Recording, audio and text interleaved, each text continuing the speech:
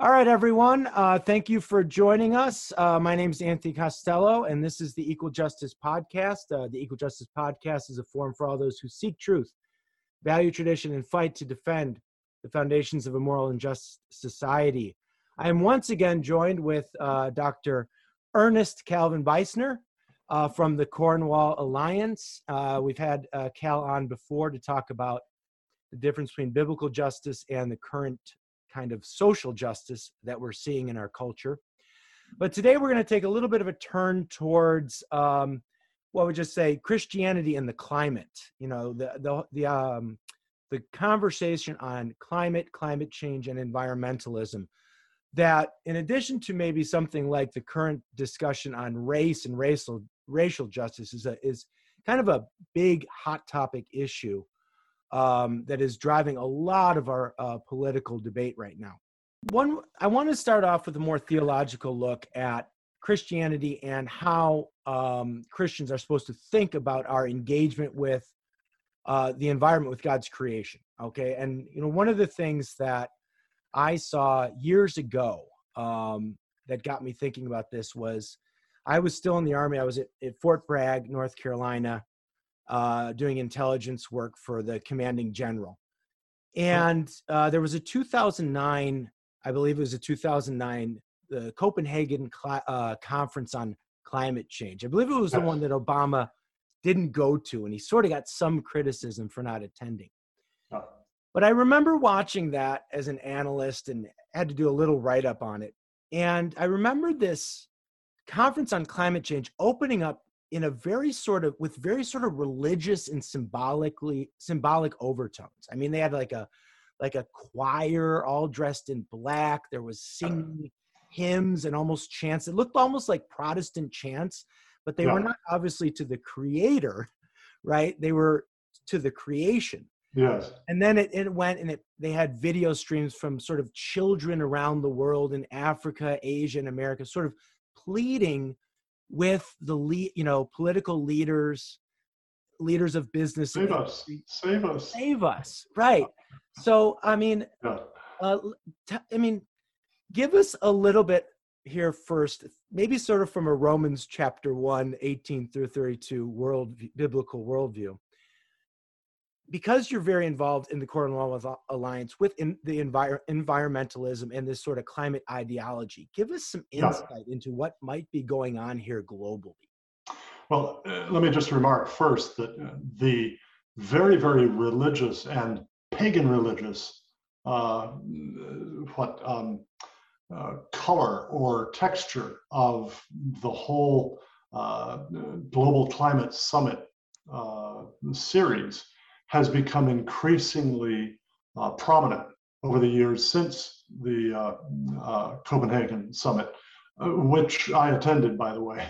Oh, you were there. Excellent. Yeah. Saw that live. It was pretty wild. Yeah. Right. But more recently, we've had prayers to various different traditional gods and goddesses of past South American cultures, native indigenous cultures, and so on.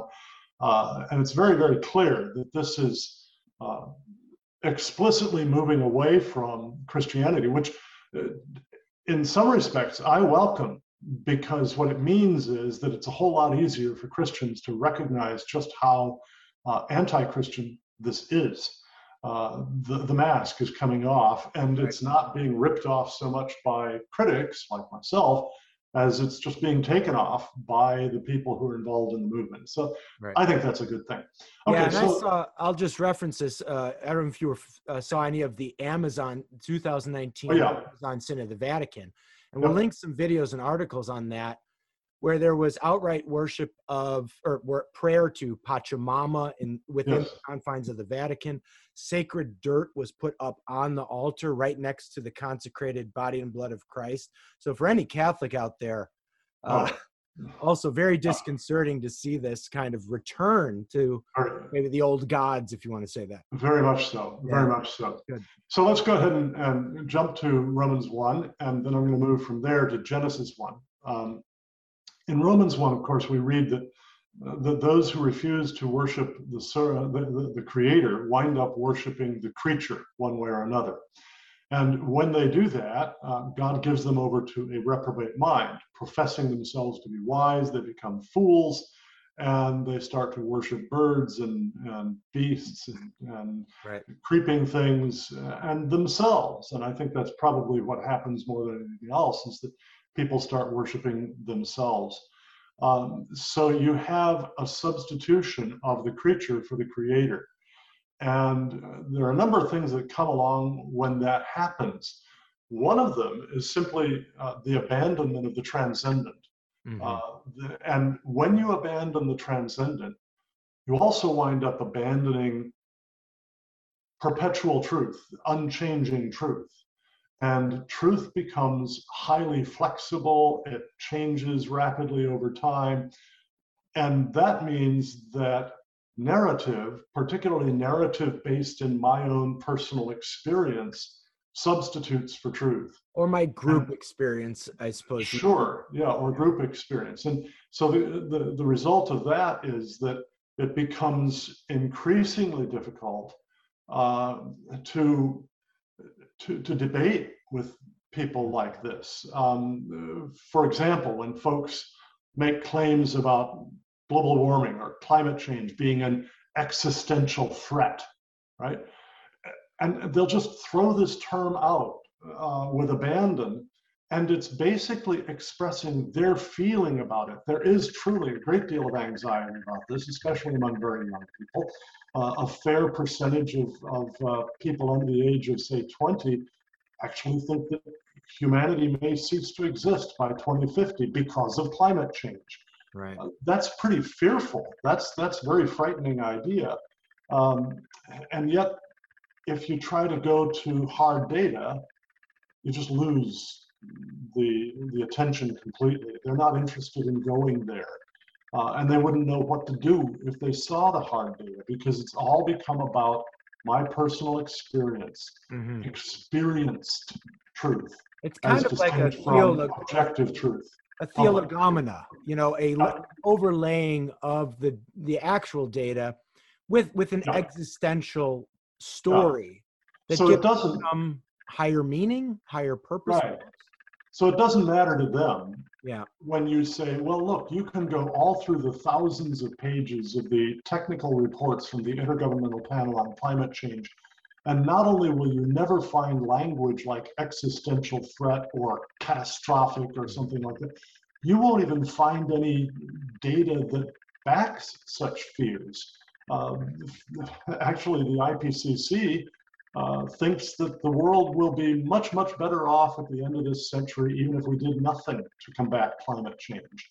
And that's just the opposite of the popular message.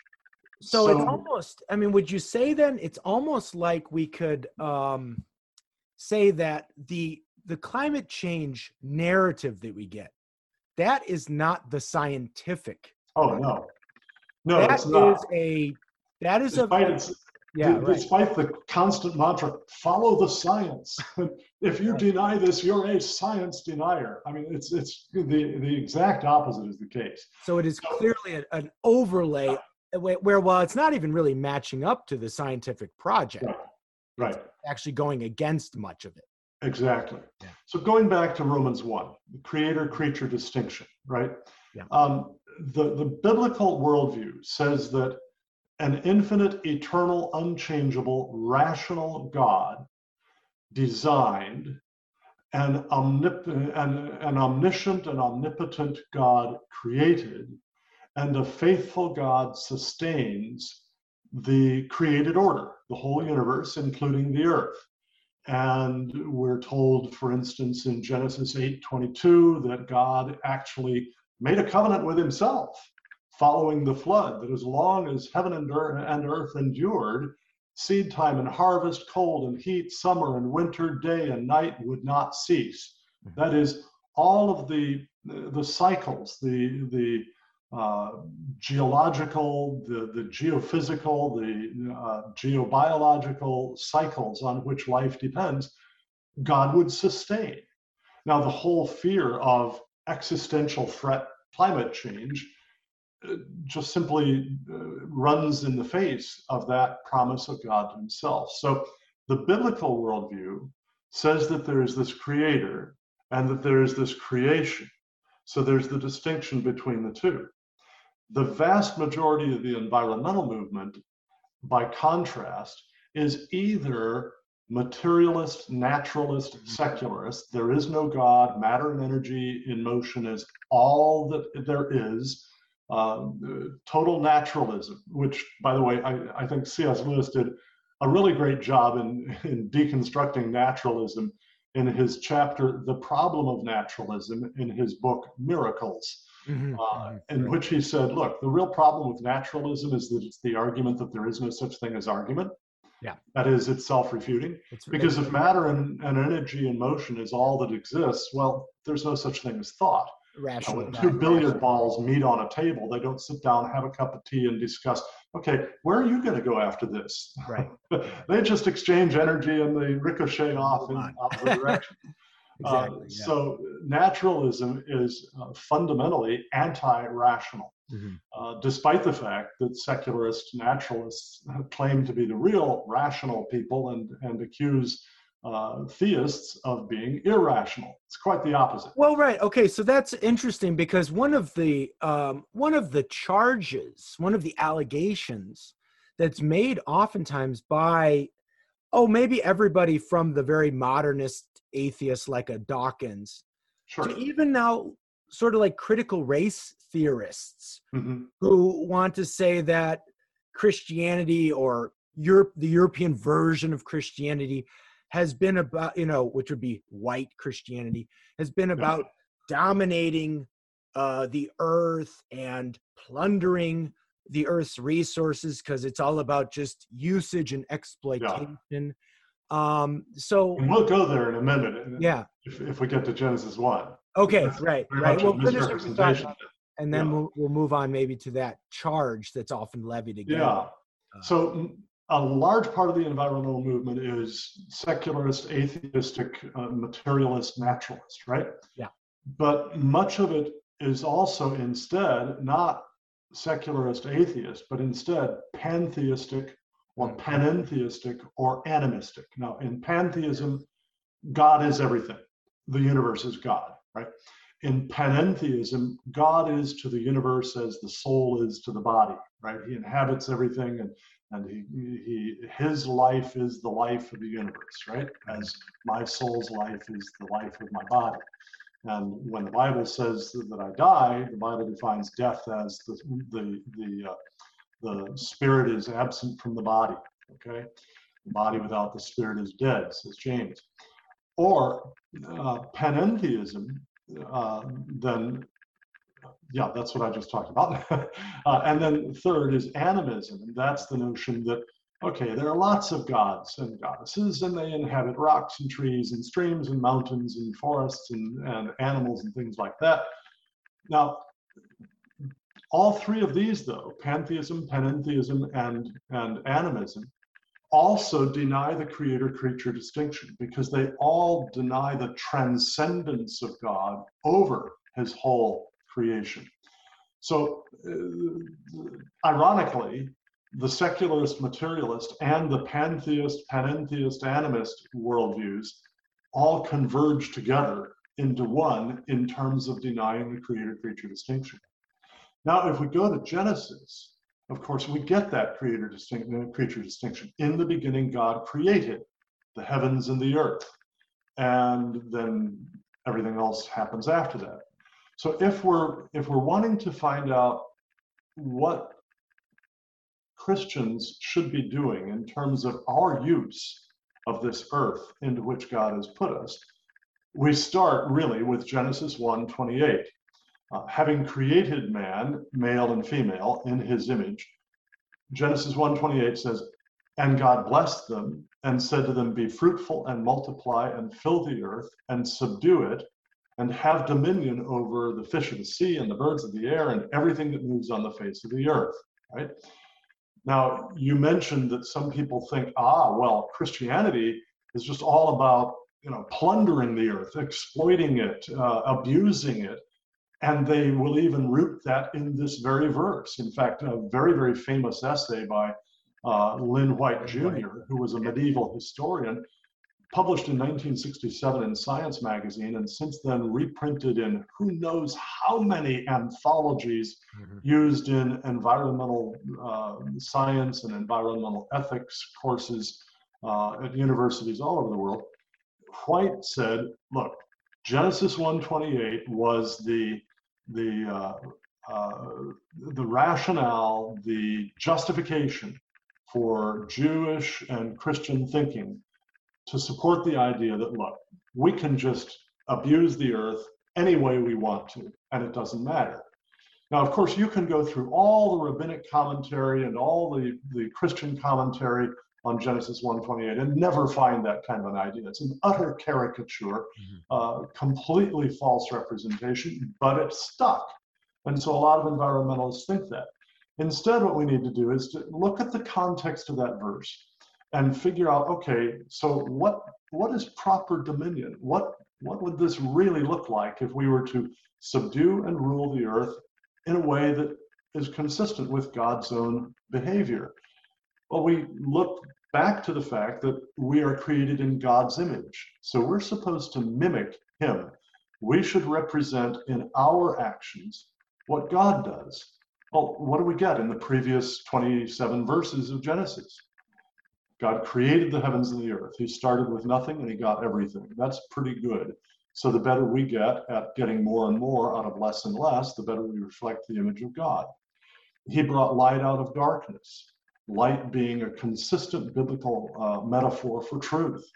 And so not only do we have this light by which our eyes are able to see, but we have this understanding, this truth by which we're able to understand how to properly use the world. And then he brings order out of chaos. He separates the water from the land.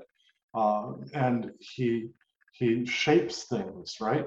Then he brings life out of non-life and tremendous abundance of life and variety of life. And he tells every variety of life, every kind of life, to be fruitful and multiply and fill its niche in the world. And so our dominion should reflect God's. Right. It should be a dominion of bringing greater and greater returns out of less and less stuff. It should be a dominion of bringing greater and greater order out of less and less order. It should be a dominion of bringing life out of non-life and variety of life and abundance of life. So in the Cornwall Alliance for the Stewardship of Creation, which is the ministry that I founded back in 2005, and we have just a little under 70 scholars now in our network, and about a third of them are natural scientists, a third are economists, and a third are theologians and philosophers and so on.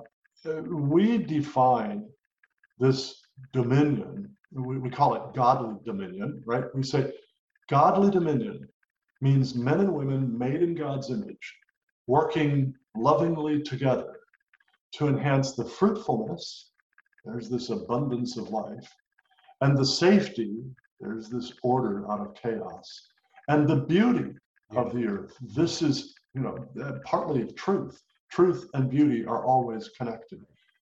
We are to enhance the fruitfulness, the beauty, and the safety of the earth to the glory of God and to the benefit of our neighbors, so that we're addressing the two great commandments: to love the Lord our God with all our heart, soul, mind, and strength, and to love our neighbors as ourselves. That's true biblical earth stewardship or biblical dominion. And that's not to say that there haven't been people who, under the banner of Christianity, did not try and exercise dominion in a sinful way, because sin is part and parcel of every endeavor that we undertake. Yeah, both sin and ignorance. Yeah. People have done terrible things to the earth out of ignorance. Right. They've also done terrible things to the earth out of just flat out evil in their hearts. Sure. Yeah. But there is also this truth that the very gates of hell cannot prevail against Christ's church.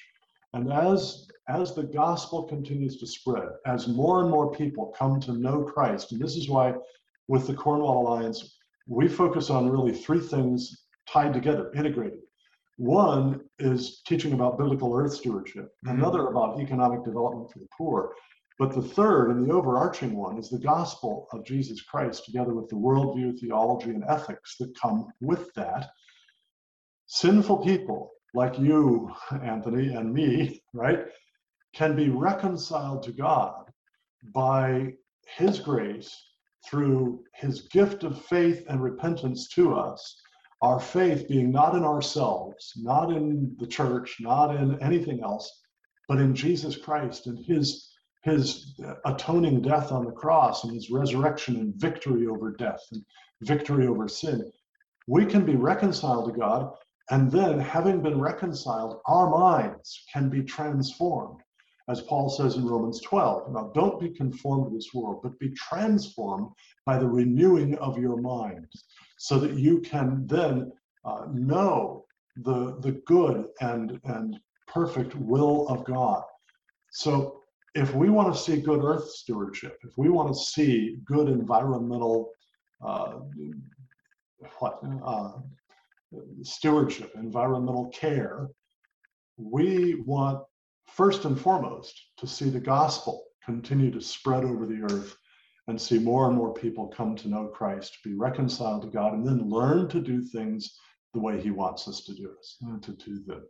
I mean, this is the wonderful biblical view. This is something that hopefully people will be awakened to, because that false narrative is obviously is out there and it's pervasive, that Christians have no clue about how we should treat the environment, or that we have a clue and we don't care or something. Yeah. So let's get to some concrete examples then. You mentioned the two kind of areas that Cornwall Alliance focuses on. Once we have this gospel vision in place, stewardship for the actual natural environment, economic flourishing for people. So what might be one concrete example of stewardship of the creation of the environment, where maybe the secular story is not going in the direction it should to actually take care of the environment, and we actually, as Christians, do and have a better approach maybe to a crisis if it might be out there. Through the environment first. Well, practically any example you might give is actually going to turn out to be controversial in some ways, and that's fine. I don't mind that. But let me give you one quick example, and that is that environmentalists for a long time were saying, look, deforestation is a terrible problem in the United States. Well, they started saying this in the 19-teens, 20s, and 30s. But the fact is that by 1900, the acres of forest growing in America had stopped shrinking and had begun expanding. And by about the 1970s, we had more forest growing in America than in 1800. And so we've seen an incredible turnaround there, and that's a very good thing. People will complain about so-called industrial agriculture, right? Industrialized farming. But what they don't realize is that the so-called industrial methods of farming, using chemical fertilizers and pesticides and herbicides and the like, and using massive machines to till the land and so on, what they don't realize is that that has so increased our average crop yield per acre that we need far less farmland now to feed the same number of people that we did 50 years ago, even 30 years ago, but certainly far less than a couple of 100 years ago or 100 years ago. So our improved farming methods that are condemned as industrialized have actually resulted in our putting less pressure on the earth, because we don't have to farm as much land. Now, I'll give you one other example here, that well, let me see if I can frame this well. Okay, a lot of the environmental movement just claims that our using fossil fuels to provide electricity and transportation fuel and home heating fuel, things like that, is causing catastrophic existential threat global warming, because when we do this, we release carbon dioxide into the atmosphere, and carbon dioxide absorbs some heat radiating from the surface of the Earth out towards space and sends it back toward the surface, making it warmer than it otherwise will be. That, by the way, is sound science. That's basic physics. And I don't know any critics of global warming alarmist thinking who deny that basic idea. And certainly we recognize it at the Cornwall Alliance. But they will say, okay, so we shouldn't be using fossil fuels. That's bad stewardship. Now, the reality is very different. Fossil fuels, because they are extremely energy dense and power dense, meaning you get a vast amount of energy from a small amount of stuff, by comparison with, say, wind or solar, which are energy diffuse and power diffuse. You get a little bit of energy from a lot of stuff, okay, from a lot of wind or a lot of sunlight. Because fossil fuels are so energy and power dense, that means that we can get a lot more energy from a lot less stuff. And what that means is that, for example, you would have to cover over about 1,000 times as much land with wind turbines as you do with a natural gas-fired electric generating plant to generate the same amount of electricity to light and power a city, for example. And so if we care about biodiversity, if we care about not constantly covering land over with development, well, then it turns out that the fossil fuels, coal, oil, and natural gas, are a whole lot better than the wind turbines or the solar panels. Which I see every time I drive from here to like Palm Desert. Oh yeah, Springs, I used to huge turbine fields. Yeah, when I lived in Southern California. Yeah, they never look like they're going. Half of them are just sort of. Yeah, right after I graduated from the University of Southern California, I got a job driving a truck for a company that provided swimming pool construction supplies and materials. And I drove 3 days a week out to Palm Springs, Indio, Palm Desert, so on. So twice a day, I would drive through the pass between Mount San Gorgonio and Mount San Jacinto, both of them snow-covered even into fairly mid to late summer. It was a beautiful, beautiful drive, and I just enjoyed it every time. About 7 years ago now, my wife and I drove I-10 from Arizona into the LA area. And as we topped one rise before getting into that pass, I looked down into that pass and it was just covered with turbines all over the place. And Anthony, I confess, I simultaneously wept a bit and cursed. I was so ticked off at the destruction of that beautiful view. Yeah. And it's just amazing that environmentalists talk about the beauty part, right? Yeah. Now right. we've taken what was part of the beautiful creation of God, and we've made it quite ugly in the end. And it's more than, I think it's more than just saying it's an eyesore. No, there's something legitimately ugly about that. Yeah. All right. Well, I'll tell you what, Cal, we'll wrap up here and maybe we'll have you back another time to take a look at the economic piece. Great. Which I know you guys work on a lot there. And we will link to Cornwall Alliance. And I believe there was an article by Mark, something on mines that... Mark Mills, a wonderful paper by Mark Mills called Mines, Minerals, and Green Energy, a reality check. So we'll make sure to add a link in there. Well, Yeah. Cal, thanks. Through the end of April, by the way, we're giving a free copy of this as our way of saying thanks when people make a donation of any size and request it.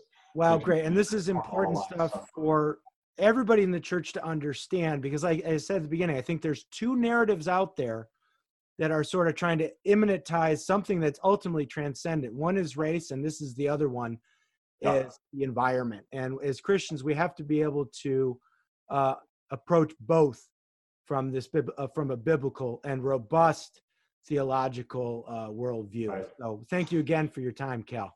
Thank you, Anthony. God bless. All right. Take care.